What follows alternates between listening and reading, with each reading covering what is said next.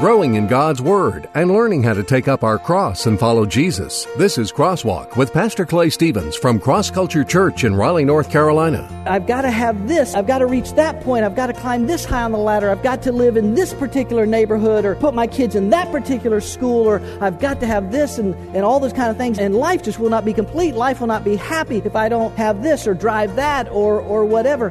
Belief. That's an important word. In church, we talk a lot about believing in God, but we also need to talk about who not to believe. Don't believe the world system. Don't believe the satanic influence that covers the culture, the world in which we live, the satanic influence that's leading you astray, that's feeding you lies. Don't believe the world. Hello and welcome to Crosswalk. Today we're finishing up the second chapter of the book of 1 John in a study we're calling the Am I series. The Apostle John, writing 1st, 2nd, and 3rd John toward the end of his life, lays out a description of what a follower of Jesus Christ looks like. Apparently in John's day, as today, there were people who professed to have faith, but their lives showed something different. In today's message, Pastor Clay is going to talk with us about the lies the world will try to get us to believe. It's clear from the passage today that God has given all believers a way to know whether something is true or not. Thanks for joining us today. Now here's Pastor Clay.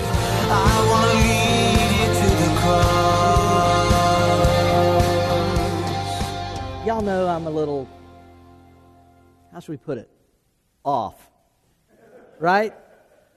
So I was thinking last night, as Saturday nights are nights I go up to my office and I just prayerfully going through my message and I spend time in prayer and I'm looking at it, and it's never finished. My sermon work is never finished. I don't know if it is for other pastors, but it's always this work in progress, and it never quite comes out when I come up here to preach the Word of God. It never quite comes out the way I have written it out during the week. But last night I was thinking about things that I would put on a don't do list. Okay, and I didn't spend a lot of time on it. So as I go through a few of these, you're probably going to think of some, and you're going to say, oh, we need to add this to that list, or we need to add that. So you can make up your own don't do list. But I came up with just a few don't do items. Okay? All right, okay. Let's look at the first one. Here's the first one. Don't drive a smart car in a demolition derby. I just don't think it's a smart idea. I wouldn't do that. I've never been in a demolition derby. I've never been in a smart car. But I'm pretty sure those two things wouldn't go together very well. Does everybody know what a smart car is? It's like the size of a Matchbox car. No insult to if you drive a smart car. It's just, I wouldn't do it in a demolition derby. Okay. All right. What's another one? Don't eat sushi from an interstate truck stop. I just don't. Now, I don't eat sushi from anywhere, but I just don't think that would be a very good idea. I wouldn't do that. Would y'all do that? All right, so we're in agreement. Here's another one. Don't juggle jars of nitroglycerin. I just that could just blow up in your face. It would. Y'all are killing me now. I wouldn't. I juggle, so I wouldn't do jars of nitroglycerin. Don't say to a professional wrestler, that stuff is fake. I would put that on my don't list. Don't do that. Don't say that to Ivan the Terrible or somebody like that. Don't try to hand feed a grizzly bear. That's not a good idea. Sebastian, do you think that's a good idea? Yeah, it's not a good idea at all. Don't try to hand feed a grizzly bear. It's just a random list of don'ts that I came up with. Clearly, y'all aren't impressed. Don't compare your wife's hair color to a car color. Now this one I did. Some of y'all know this. I've said this before. My wife has had some hair color through the years. And one time she came home and I don't remember, she asked me, well, how do you like it or what do you think or what, I don't remember. But I said, it looks maroon. That didn't go over well. That was not a good color choice to use. So don't compare your wife's hair color to an automobile's color. What else? Don't use the word hit in an Italian restaurant in New York City. I don't thought this stuff's just coming in my head. I'm just writing it down, right? It says, I wouldn't use that, because the whole mafia thing, or y'all get it? Yeah. Do I have another one? Don't water ski barefoot with a can of beer in your mouth. Now, I did not do this, but I know a guy that did. And if you don't know what barefoot water skiing is, it's skiing barefoot without any skis. You can ski without skis. If the boat propels you along fast enough, you have to travel at a higher rate of speed. And a bunch of us guys used to do that, and growing up in Florida, and so we could barefoot, and we would barefoot ski. And this one guy was barefoot skiing. And you know how people sometimes say that alcohol is like liquid courage, right? You ever heard that term? Alcohol is liquid courage. Well, I'm just going to tell y'all, alcohol can also be liquid stupid. Because he's water skiing, right? And this is how you do it if you're like really cool, really good at it. You're on a slalom ski, right? And you're going, and you would take one foot out and you'd put it in the water. Y'all with me so far? Put the heel in the water. You got to keep your heel in the water. Don't let your toes get in the water. And then the really cool guys and the guys that had the strength to do it. I literally could not do that. I couldn't do it this way. I would just kick it off and go. But the really cool guys could bend down and pick up the ski. They're got one in the water, and they pick it up. And as they pick it up, they pull it off and stick the other foot in, and then they carry the ski over their shoulder like this, going down the lake until they came by a bunch of good-looking girls on the beach where they could throw the ski out to them as they go by, which, of course, they're going to have to go back and get the ski. See? We're not stupid in Florida. We're not. And so Paul is doing this one day, and he's ready to do this, but he's also got a can of beer in his hands. And you only got so many hands, so what does he do? He sticks the beer can in his mouth while he's... Y'all can probably figure this out, but it didn't end well because he just face planted as he was trying to kick the ski off or whatever. And I don't know if you've ever hit the water at 40 plus miles an hour, but it's like hitting concrete. And all of his front teeth were instantly removed. Oh yeah. It was don't do that. That should be on the list. Okay? Was that all I had, Tyler? That was all I had? Okay. So that's just a list. I was just thinking of things that, don't do those things. Now, my don't do list, I understand. My don't do list is kind of silly and clearly not as comical as I thought it would be, but the Apostle Paul, or the Apostle John's don't do list is much more serious and much more important for you to know. We're in 1 John chapter 2. We started there last week, and we started with this first don't do item. And John said this: don't love the world. Don't do it. Don't love the world. And I covered 12 through 14 last week. I won't read that again this week, but I will read 15 through 19 just briefly to summarize. He says, "Do not love the world nor the things in the world.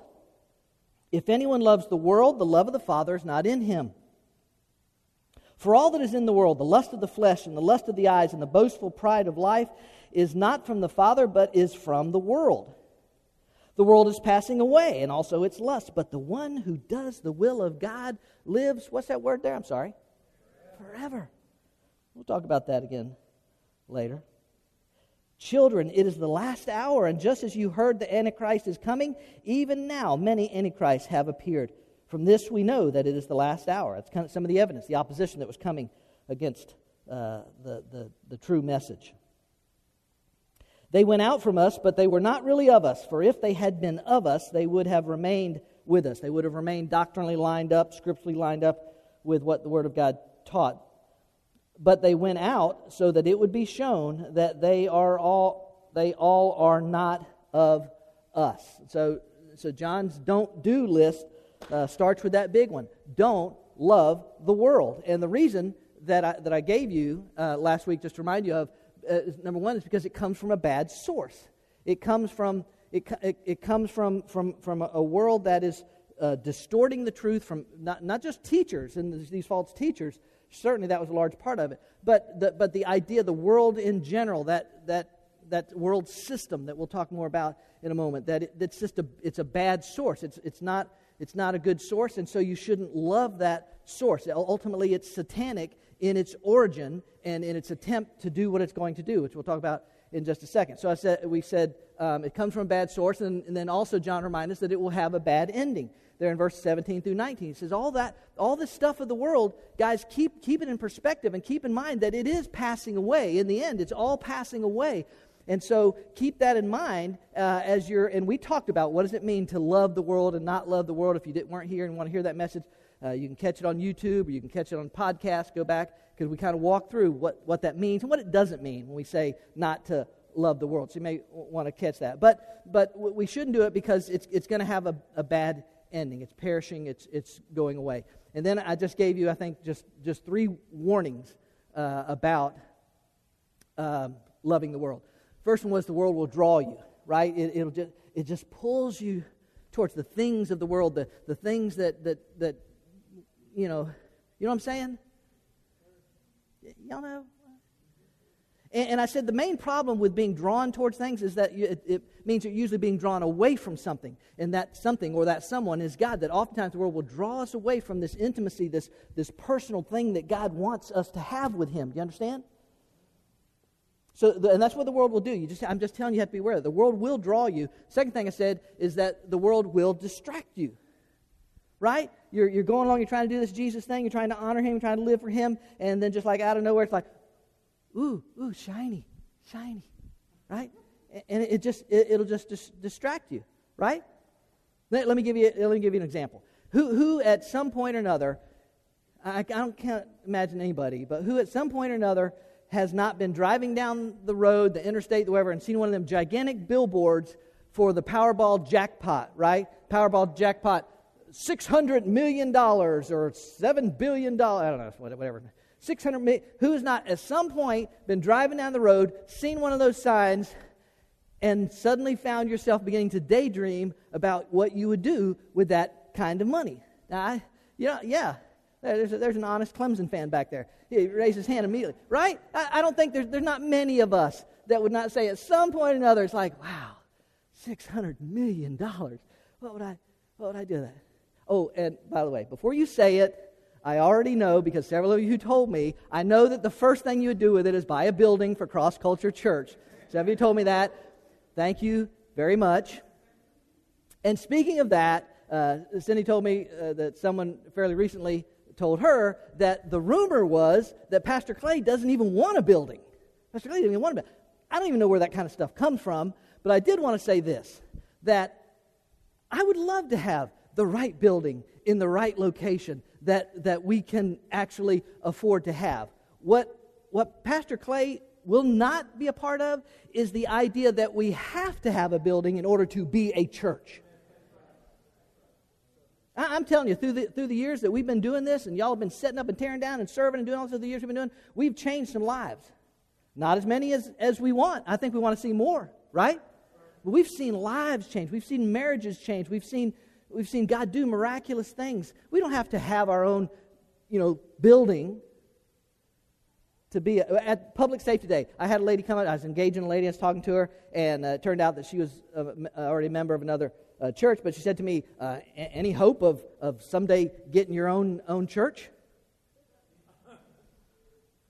It's a good thing I was in the Spirit in that moment, because I said to her, well, I'm pretty sure we are a church. I'm pretty sure that we meet in a high school, but we're trying to do it for the glory of God. So I'm pretty sure we are a church. Listen, and what I refuse to engage in also is just to cover this and we'll move on, is that we have to have our own building in order to grow. And I know some of y'all think that we have to have our building. I'm going to tell you something.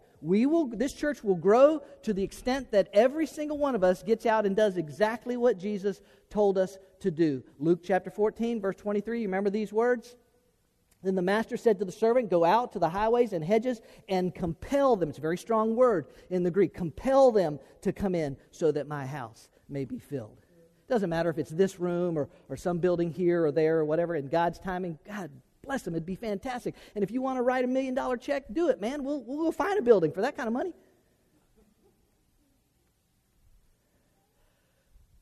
Okay, where was I before I got distracted?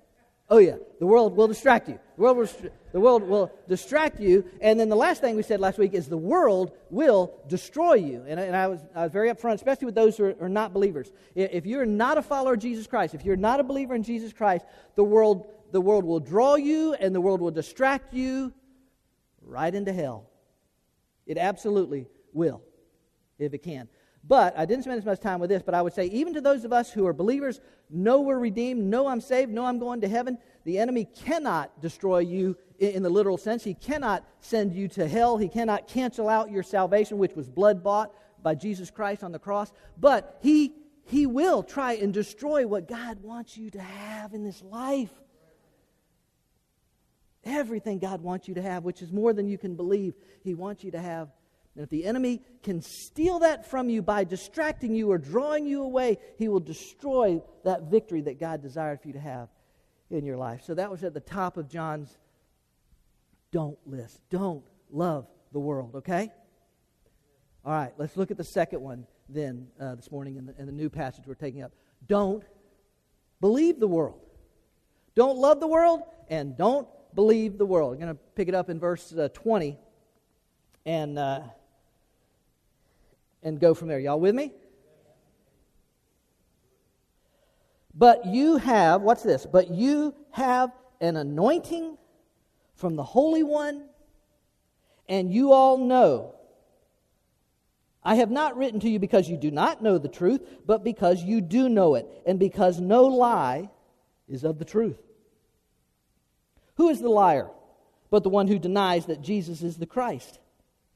This is the Antichrist, the one who denies the Father and the Son, the relationship between the Father and the Son, the equality that exists in that. Whoever denies the Son does not have the Father. The one who confesses the Son has the Father also. As for you, let that abide in you which you heard from the beginning. If what you heard from the beginning abides in you, you also will abide in the Son and in the Father. In other words, John says that's the evidence, how you know that you're part of Him, if you're abiding in Him. We'll come back to that idea. This is the promise which He Himself made to us, eternal life. These things I have written to you concerning those who are trying to deceive you. As for you, the anointing which you received from Him abides in you, and you have no need for anyone to teach you. Uh-oh. But as His anointing teaches you about all things and is true and is not a lie, and just as it has taught you, you abide in Him. There's that word again. Now, little children, abide in Him, so that when He appears, we may have confidence and not shrink away from Him in shame at His coming. If you know that He is righteous, you know that everyone also who practices righteousness is born of Him. Father God, I pray in Jesus' name as we kind of dive into this newer part of the text, that again, that your power would be manifested in the lives of each person. God, help us. Well, a lot of stuff clamors for our attention, even in a room like this. What somebody's posting on Facebook, or what a friend is saying on Instagram, or what some person 3 rows over is. There's a lot of stuff that can distract us. God, I pray that your Spirit would so grip our hearts and lives in this moment as we talk about these things, that we would grasp them, that we would internalize them, and that we would apply them to our lives today. That's what I ask in Jesus' name. Amen. Okay, so don't believe the world. The world system. Don't believe the world system. Don't believe the satanic influence that covers the culture, the world in which we live. Don't believe this satanic influence that's leading you astray, that's feeding you lies. Don't believe the Madison Avenue marketing gurus that convince us and try to sell us the things that will make our life complete or better or more fulfilled or happier. Don't believe the things of the world, because it's a lie. Now, for the record, I don't blame the Madison Avenue, or where they might happen to be, the clever and quick Madison Avenue executives and marketing experts that come up with the often very clever, perhaps sometimes a bit deceptive ads that they use to try and convince us that we need this thing in our life to be happy. I don't blame them, and part of the reason I don't blame them is because they're caught up in it too, right? That it's just the natural thing in this world to be caught up in this idea that I've got to have this, and I've got to reach that point, I've got to climb this high on the ladder, I've got to have that many zeros in my salary, I've got to live in this particular neighborhood, or put my kids in that particular school, or I've got to have this and all those kind of things, and life just will not be complete. Life will not be happy if I don't have this or drive that or whatever. That they're caught up in it just as much as we are in this grasp for things quite honestly that are about as permanent as a cupcake in my granddaughter Miss Ellie's hands. It just don't last long. So I don't blame that. I'm not blaming them for this whole thing. It's the influence of the world system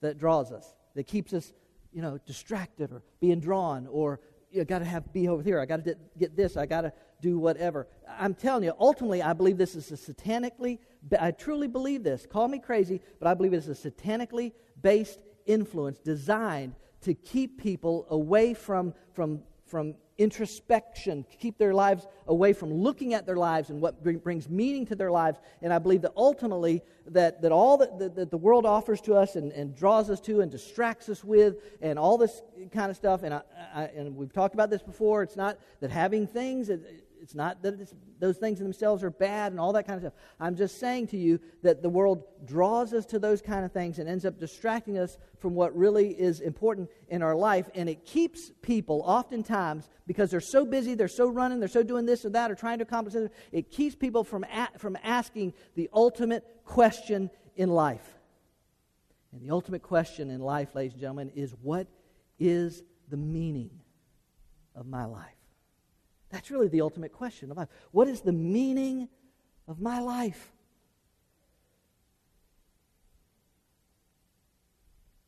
What makes life worthwhile? What makes it all worth? And so the world system keeps us focused on this stuff that, as I said, is passing away, but keep our focus there instead of on what is real meaning of life. Because if a person comes to the place where they'll ask themselves, when they'll really genuinely in some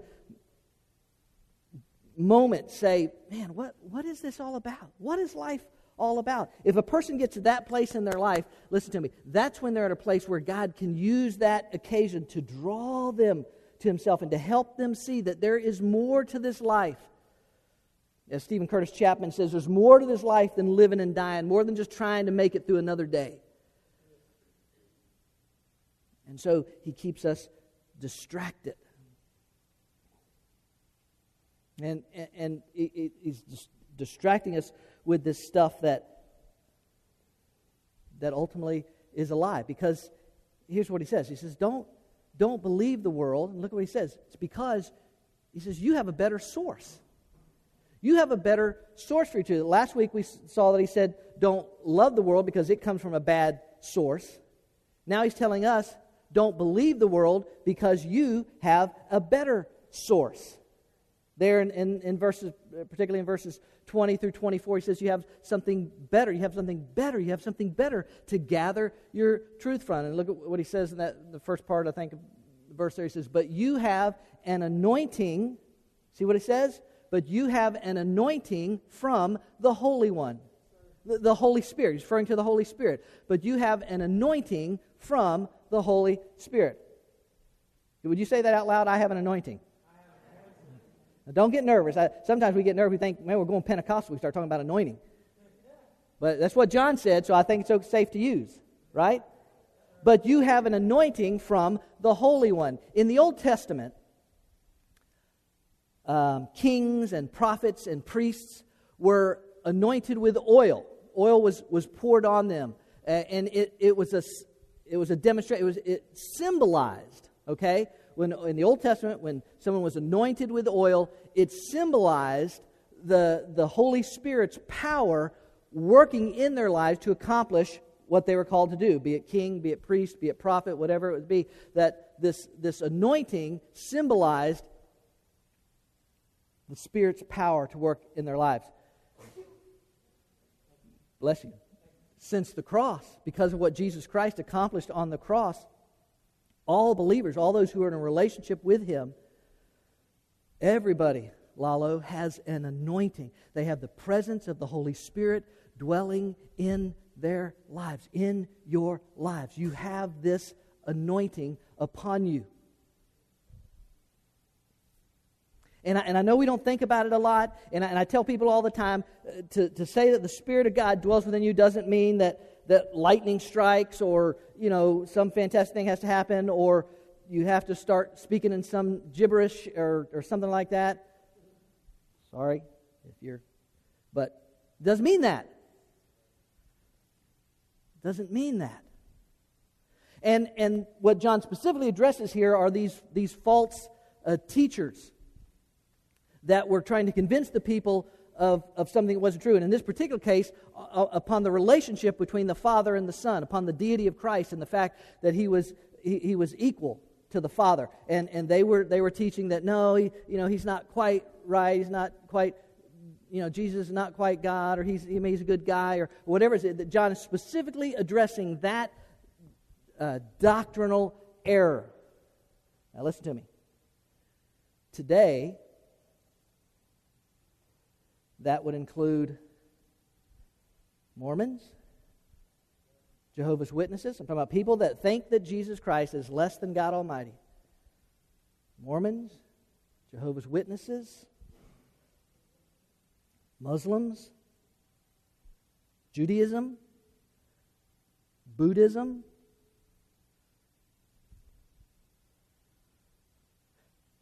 Can you understand? Hinduism. Can you understand? We're talking about billions of people on this planet. We are literally talking about billions. I think there are a little over 7 billion people on this planet. We are talking about several billion of those people who have bought the lie in one form or fashion. And I know the politically correct police would tell me that I have no business saying that those other religions are wrong. But listen, can I just say this to you? Somebody's wrong. Somebody's wrong. Right? I mean, somebody's wrong. The atheist says God does not exist. There is no God. The atheist says there is no God. The Mormon says you can become a God. Right? The pantheist says everything is God. Oprah says there are many ways to God. And Jesus said, John 14:6, I am the way and the truth and the life, and no one comes into the Father but by me. Do you understand? Those are mutually exclusive claims, so they can't all be right. Somebody's wrong. And I'll just tell you, we may be moving in that direction as a culture, but I'm just going to tell you right now, you save the bail money, because I'll go to jail before I'll deny that Jesus Christ is God, before I'll stop saying that He is the only way to heaven. I'll go to jail. So save your bond money for me. He says, don't believe the world. You have a better source than that. And listen, he says, not only do you have a better source than those guys, you can do way better than those guys for your source of truth. You have the anointing, the Holy Spirit within you. So not only do you have a better source, but he says you'll have a better ending. Last week he said don't love the world because it'll have a bad ending. Now he says don't believe the world because you will have a better ending. Let me, verse 25, I think. This is the promise which he himself made to us, eternal life. These things I have written to you concerning those who are trying to deceive you. As for you, the anointing which you have received from him abides in you, and you have no need for anyone to teach you, but as his anointing teaches you about all things and is true and is not a lie, just as it has taught you, you abide in him.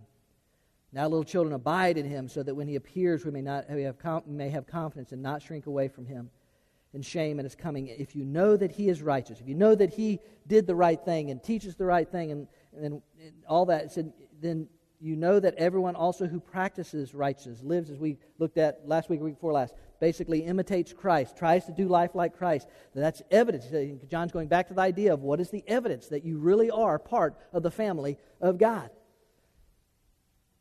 In the earlier part of chapter 2, John said, the world system, the stuff of the world, even the materialistic, the stuff of the world, it's going to have a bad ending. Now, he turns around and he says, but you, part of the body of Christ, you're going to have a very good ending. Technically, it's not really an ending, so technically, you're going to have a very good non-ending. Because, again, he says in verse 25, and this is the promise which he himself made to us. Say it. Say it. Eternal life. This is the promise he himself. It's not some promise some jackleg made and said, well, I'm pretty sure that you think, well, I think I heard that. Well, the rumor is that you... No. He himself has promised you eternal life. I know we don't know what all that will be like. But and everybody's got their own idea. Well, for me, heaven is going to be 36 holes on the Pacific Ocean, and for me, the heaven is going to be like, listen, heaven's going to be like exactly like the way God is making it, right? It's going to be like, and it's going to be 1,000,000 times better than anything you and I can possibly imagine. This is the promise, eternal life. Listen, can I just show you just a few places where he made that promise? Just a few places. Most of it from John. John chapter 5, from John's gospel account. John chapter 5. Truly, truly, I say to you, he who hears my word and believes him who sent me has, what? Eternal life, and does not come into judgment, but has passed out of death into life. Real life, abundant life, eternal life. Here's another one, John chapter 11. Jesus said to her, I am the resurrection and the life. He who believes in me will live even if he dies. I'm not discounting the fact that all of us someday, and I've said this many times, many a funeral, there's one of those caskets waiting for every single one of us. There's a hole in the ground waiting for every single one of us. All that's waiting. But Jesus says, listen, even if you die, yet shall you live. Eternal. That's really what eternal life is. And then John chapter 14. Do not let your heart be troubled. Do not. Don't let your heart be troubled. You believe in God, believe also in me. In my Father's house are many dwelling places, and if it were not so, I would have told you. For I go to prepare a place for, say your name. If I go and prepare a place for you, I will come again and receive you to myself, that where I am, there you may be also. Yeah, hallelujah. That's good news. Let me throw one in from the Apostle Paul. Colossians chapter 3. Therefore, if you have been raised, he kind of summarizes all. Therefore, if you've been raised up with Christ. Watch this. Therefore, if you have been, in other words, if you are genuinely in this relationship with him, keep seeking the things above. Man, Paul says that so many times in his letters, doesn't he? Keep seeking the things above where Christ is seated at the right hand of God. Set your mind on the things above, not on the things that are on earth. For you have died. In other words, you're living your life as if you identified with Christ and you died to that old way of life. For you have died, and your life is hidden with Christ in God. And when Christ, who is our life, is revealed, then you also will be revealed with him in glory. You know what you call that? Eternal life. It starts now. It starts the moment I receive Christ as my Savior, and it extends off into infinity.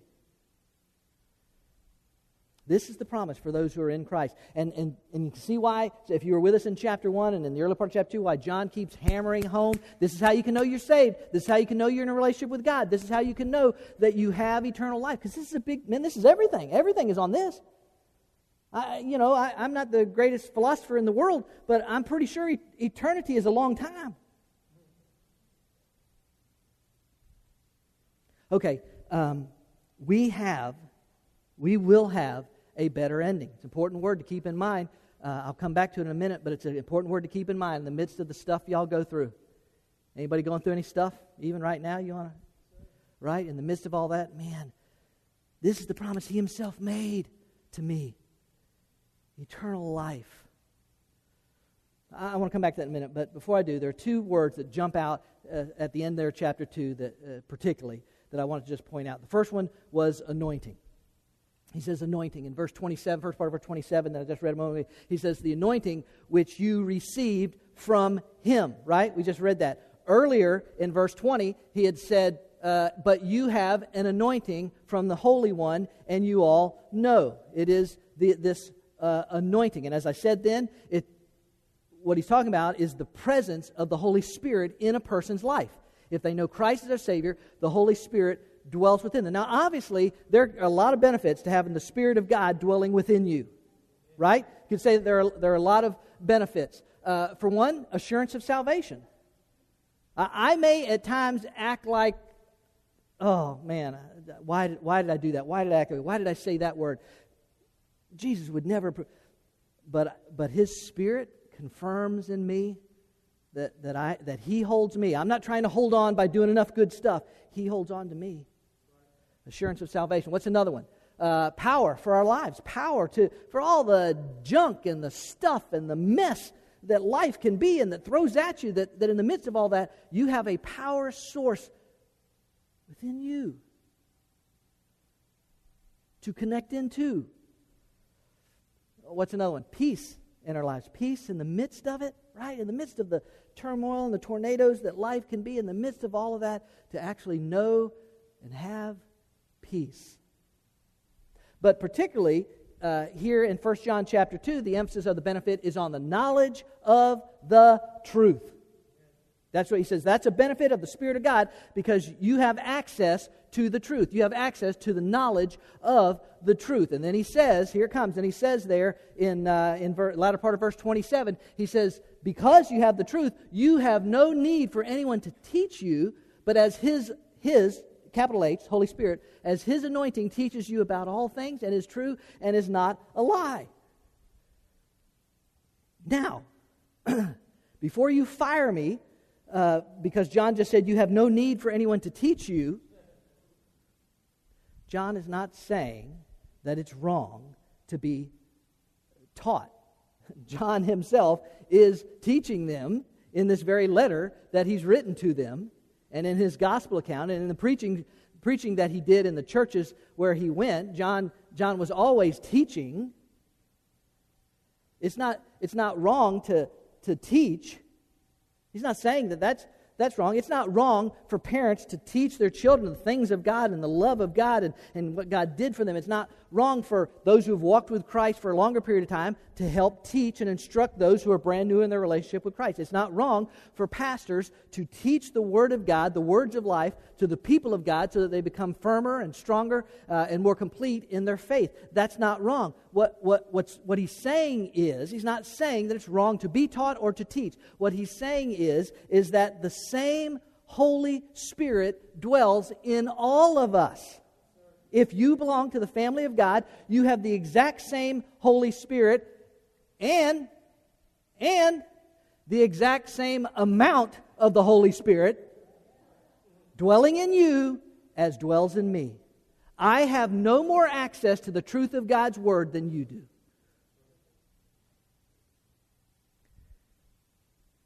But listen to me. I need to say this quickly. Real quickly.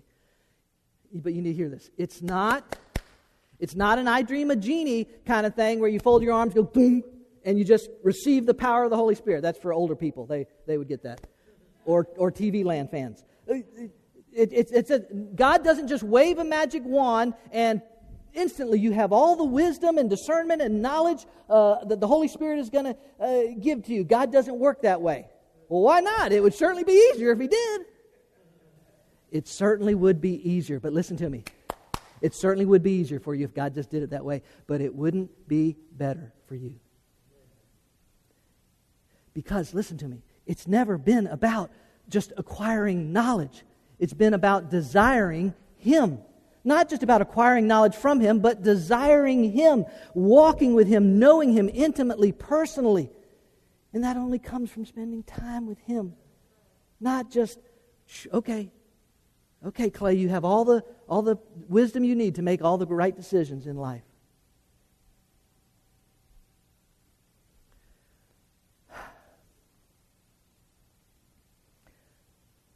I grew up in a small little country town.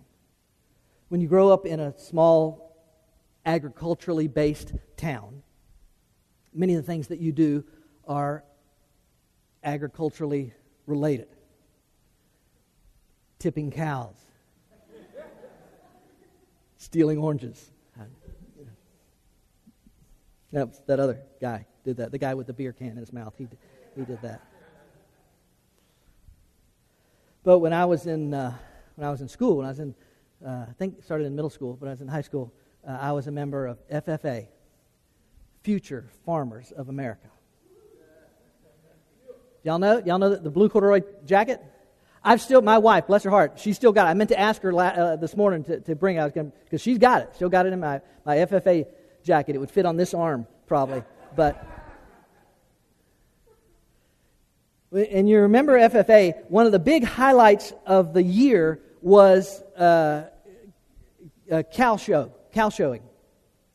And what you would do, at least in Okeechobee, is you would raise a calf up to a mature animal, and you go to the show. You'd have a competition, and judges would judge the size of that animal, its muscle content, and its health, and the way it stood, and the way you could lead it around, and it could turn, and it would look at both sides. Judges would look and they'd make their computations, and they would hand out blue ribbons and grand champion trophies and all that kind of stuff. So I think I was a freshman in high school. I was either in middle school or freshman in high school, and I decided I was going to show a cow. And so I wanted a beef cow, a steer, to be precise, a Charolais steer, to be precise. My dad was a dairyman, and so I'll just be honest with you, I'm sure it was probably a bit of a slap in the face to him that I wanted to show a beef animal rather than a dairy cow. Maybe it's because I'd been around dairy cows all my life and I wanted something new. I don't know, but I'm sure it probably was an insult to my dad. Nevertheless, he let me get that little Charolais calf. And I invested a year of my life in that thing, man. I kept it up. I went, twice a day, morning and evening, watered it and fed it and groomed it and brushed it and gave it the medications that it needed when it needed it. And I taught it how to walk on a harness and walk beside me and how to turn and how to stand a certain way the judges want and all this kind of stuff. A year of my life, man, I put into this, raising up this calf into a mature steer. And the closer we got to the show day, the more excited I got about it because in my mind, I was pretty sure that I was already going to get the blue ribbon and have the grand champion trophy because my steer was awesome. I mean, it was, I had put a lot into this Charolais, and so I was pretty sure that I was going to win it all. Bask in the glory. The day arrived when you had to go and register your animal. You'd register, you take it down, register the animal. It'd be weighed, and then the big show, and it was a big deal in a small town, man. The big show was the next night. Cecil, the foreman of my dad's dairy, had the cattle trailer that we can take down there, and I don't know, it's just too long ago. I don't remember what happened, but he got caught up in something, and he was running late. So it was later in the afternoon before we got to take my steer down to be registered.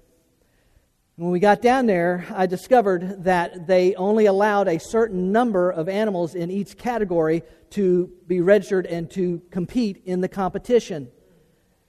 And they already had their quota. They're already full.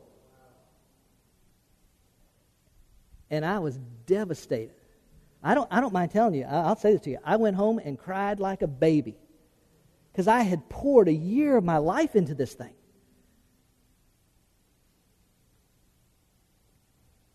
And now I couldn't even show the animal, And I had friends, I had other guys that got in the show, and I knew they hadn't worked nearly as hard as I had or put in nearly as much effort as I had, but they were going to get to show and their animal wasn't nearly as good as mine was. But they were going to get to be in the show.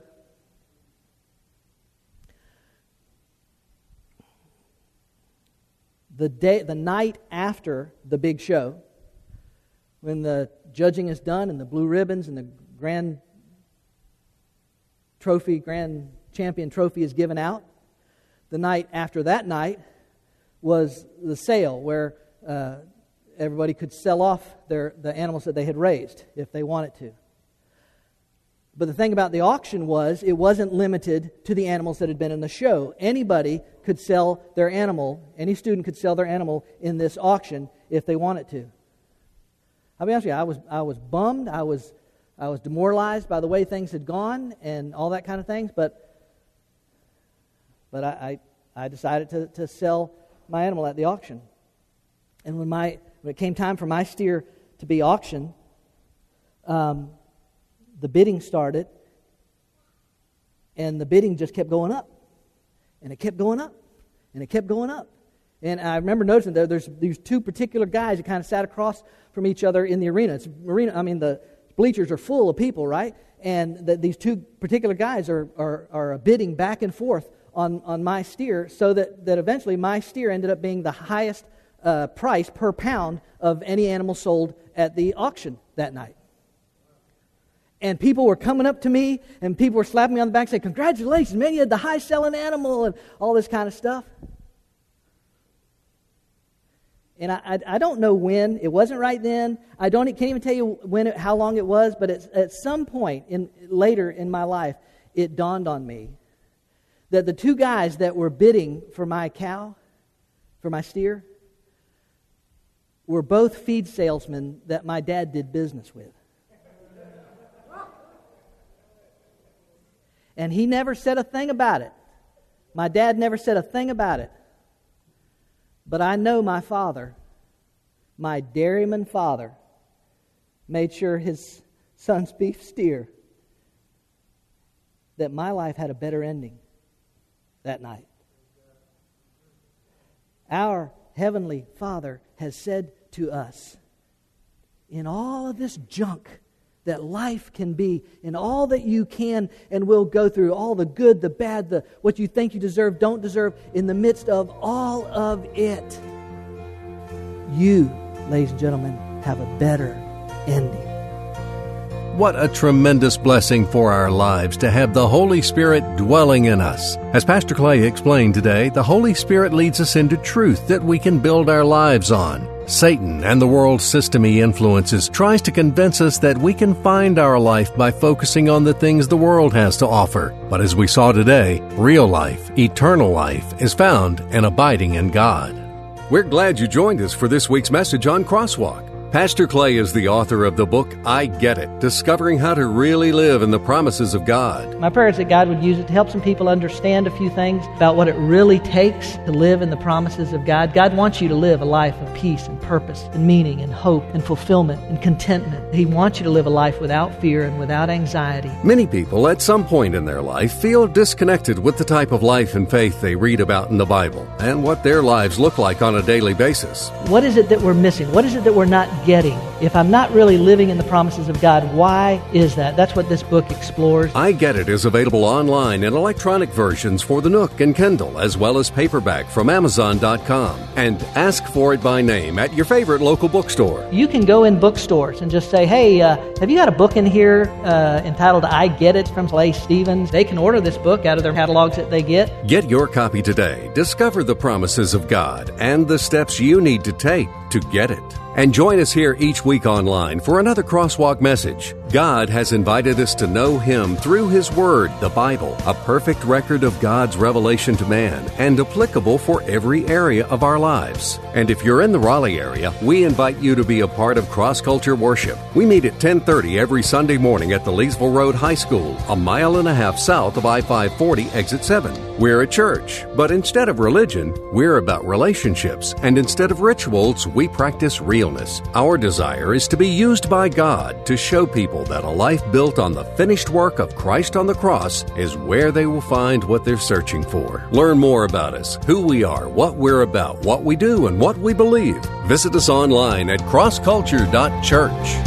I'm not the water, I'm not the bread, but I know the place where your soul is fed. So hungry and thirsty, come and be blessed. I want to lead you to the cross. I want to lead you to the cross. I want to lead you to the cross. Cross Culture Church, taking the cross to our culture and taking our culture to the cross.